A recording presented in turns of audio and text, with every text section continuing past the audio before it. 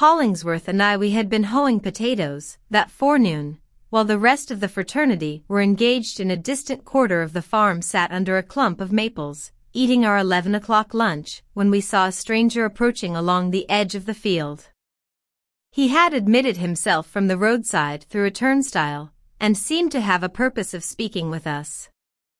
And, by the by, we were favored with many visits at Blithedale, especially from people who sympathized with our theories, and perhaps held themselves ready to unite in our actual experiment as soon as there should appear a reliable promise of its success.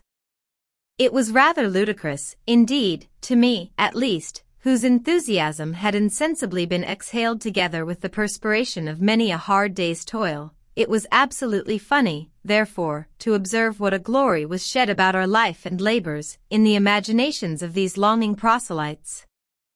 In their view, we were as poetical as Arcadians, besides being as practical as the hardest-fisted husbandmen in Massachusetts.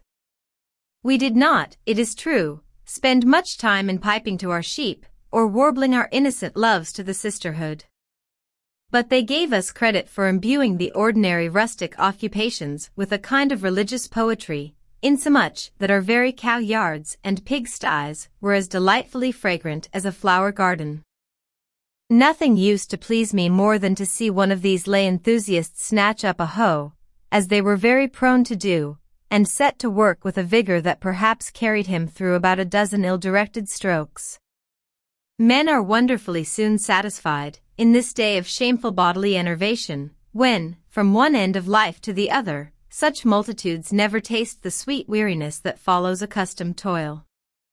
I seldom saw the new enthusiasm that did not grow as flimsy and flaccid as the proselyte's moistened shirt collar, with a quarter of an hour's active labor under a July sun.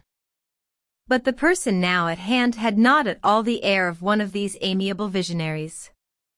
He was an elderly man, dressed rather shabbily, yet decently enough, in a grey frock coat, faded towards a brown hue, and wore a broad-brimmed white hat, of the fashion of several years gone by. His hair was perfect silver, without a dark thread in the whole of it. His nose, though it had a scarlet tip, by no means indicated the jollity of which a red nose is the generally admitted symbol. He was a subdued, undemonstrative old man, who would doubtless drink a glass of liquor, now and then, and probably more than was good for him, not, however, with a purpose of undue exhilaration, but in the hope of bringing his spirits up to the ordinary level of the world's cheerfulness. Drawing nearer, there was a shy look about him, as if he were ashamed of his poverty, or, at any rate, for some reason or other, would rather have us glance at him sidelong than take a full front view. He had a queer appearance of hiding himself behind the patch on his left eye. "I know this old gentleman," said I to Hollingsworth, as we sat observing him. "That is, I have met him 100 times in town, and have often amused my fancy with wondering what he was before he came to be what he is. He haunts restaurants and such places, and has an odd way of lurking in corners, or getting behind a door whenever practicable, and holding out his hand with some little article in it which he wishes you to buy. The eye of the world seems to trouble him, although he necessarily lives so much in it. I never expected to see him in an open field." "Have you learned anything of his history?" asked Hollingsworth. "Not a circumstance," I answered, "but there must be something curious in it. I take him to be a harmless sort of a person, and a tolerably honest one, but his manners, being so furtive, remind me of those of a rat without the mischief, the fierce eye, the teeth to bite with, or the desire to bite. See, now. He means to skulk along that fringe of bushes, and approach us on the other side of our clump of maples." We soon heard the old man's velvet tread on the grass, indicating that he had arrived within a few feet of where we Saturday. "Good morning, Mr. Moody," said Hollingsworth, addressing the stranger as an acquaintance. "You must have had a hot and tiresome walk from the city. Sit down, and take a morsel of our bread and cheese." The visitor made a grateful little murmur of acquiescence, and sat down in a spot somewhat removed, so that, glancing round, I could see his grey pantaloons and dusty shoes, while his upper part was mostly hidden behind the shrubbery. Nor did he come forth from this retirement during the whole of the interview that followed. We handed him such food as we had, together with a brown jug of molasses and water, would that it had been brandy, or something better, for the sake of his chill old heart, like priests offering dainty sacrifice to an enshrined and invisible idol. I have no idea that he really lacked sustenance, but it was quite touching, nevertheless, to hear him nibbling away at our crusts. "Mr. Moody," said I, "do you remember selling me one of those very pretty little silk purses, of which you seem to have a monopoly in the market? I keep it to this day, I can assure you." "Ah, thank you," said our guest. "Yes, Mr. Coverdale, I used to sell a good many of those little purses." He spoke languidly, and only those few words, like a watch with an inelastic spring, that just ticks a moment or two and stops again. He seemed a very forlorn old man. In the wantonness of youth, strength, and comfortable condition, making my prey of people's individualities, as my custom was, I tried to identify my mind with the old fellow's and take his view of the world, as if looking through a smoke-blackened glass at the sun. It robbed the landscape of all its life. Those pleasantly swelling slopes of our farm, descending towards the wide meadows, through which sluggishly circled the brimful tide of the Charles, bathing the long sedges on its hither and farther shores, the broad, sunny gleam over the winding water, that peculiar picturesqueness of the scene where capes and headlands put themselves boldly forth upon the perfect level of the meadow, as into a green lake, with inlets between the promontories, the shadowy woodland, with twinkling showers of light falling into its depths, the sultry heat vapor, which rose everywhere like incense, and in which my soul delighted, as indicating so rich a fervor in the passionate day, and in the earth that was burning with its love. I beheld all these things as through old Moody's eyes.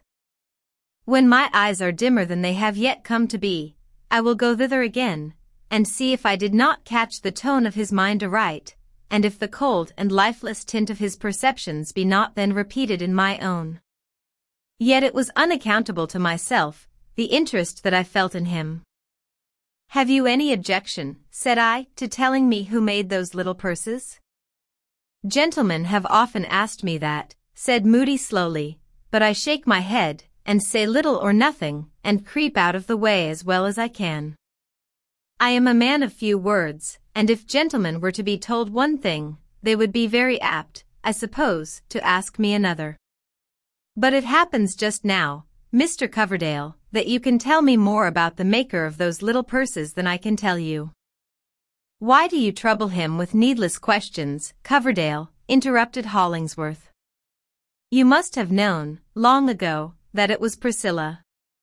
And so, my good friend, you have come to see her? Well, I am glad of it. You will find her altered very much for the better, since that winter evening when you put her into my charge. Why, Priscilla has a bloom in her cheeks now." "Has my pale little girl a bloom?" repeated Moody with a kind of slow wonder. "Priscilla with a bloom in her cheeks. Ah, I am afraid I shall not know my little girl." "And is she happy?"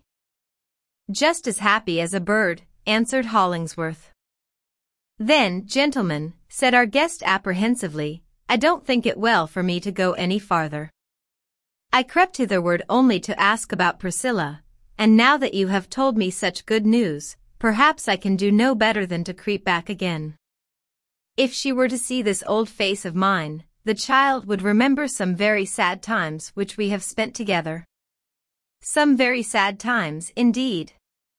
"She has forgotten them, I know, them and me, else she could not be so happy, nor have a bloom in her cheeks." "Yes, yes, yes," continued he, still with the same torpid utterance, "with many thanks to you, Mr. Hollingsworth, I will creep back to town again." "You shall do no such thing, Mr. Moody," said Hollingsworth bluffly. "Priscilla often speaks of you, and if there lacks anything to make her cheeks bloom like two damask roses, I'll venture to say it is just the sight of your face. Come, we will go and find her." Mr. Hollingsworth, said the old man in his hesitating way. Well, answered Hollingsworth. Has there been any call for Priscilla? Asked Moody, and though his face was hidden from us, his tone gave a sure indication of the mysterious nod and wink with which he put the question. You know, I think, sir, what I mean? I have not the remotest suspicion what you mean, Mr. Moody, replied Hollingsworth. Nobody, to my knowledge, has called for Priscilla, except yourself. But come, we are losing time, and I have several things to say to you by the way.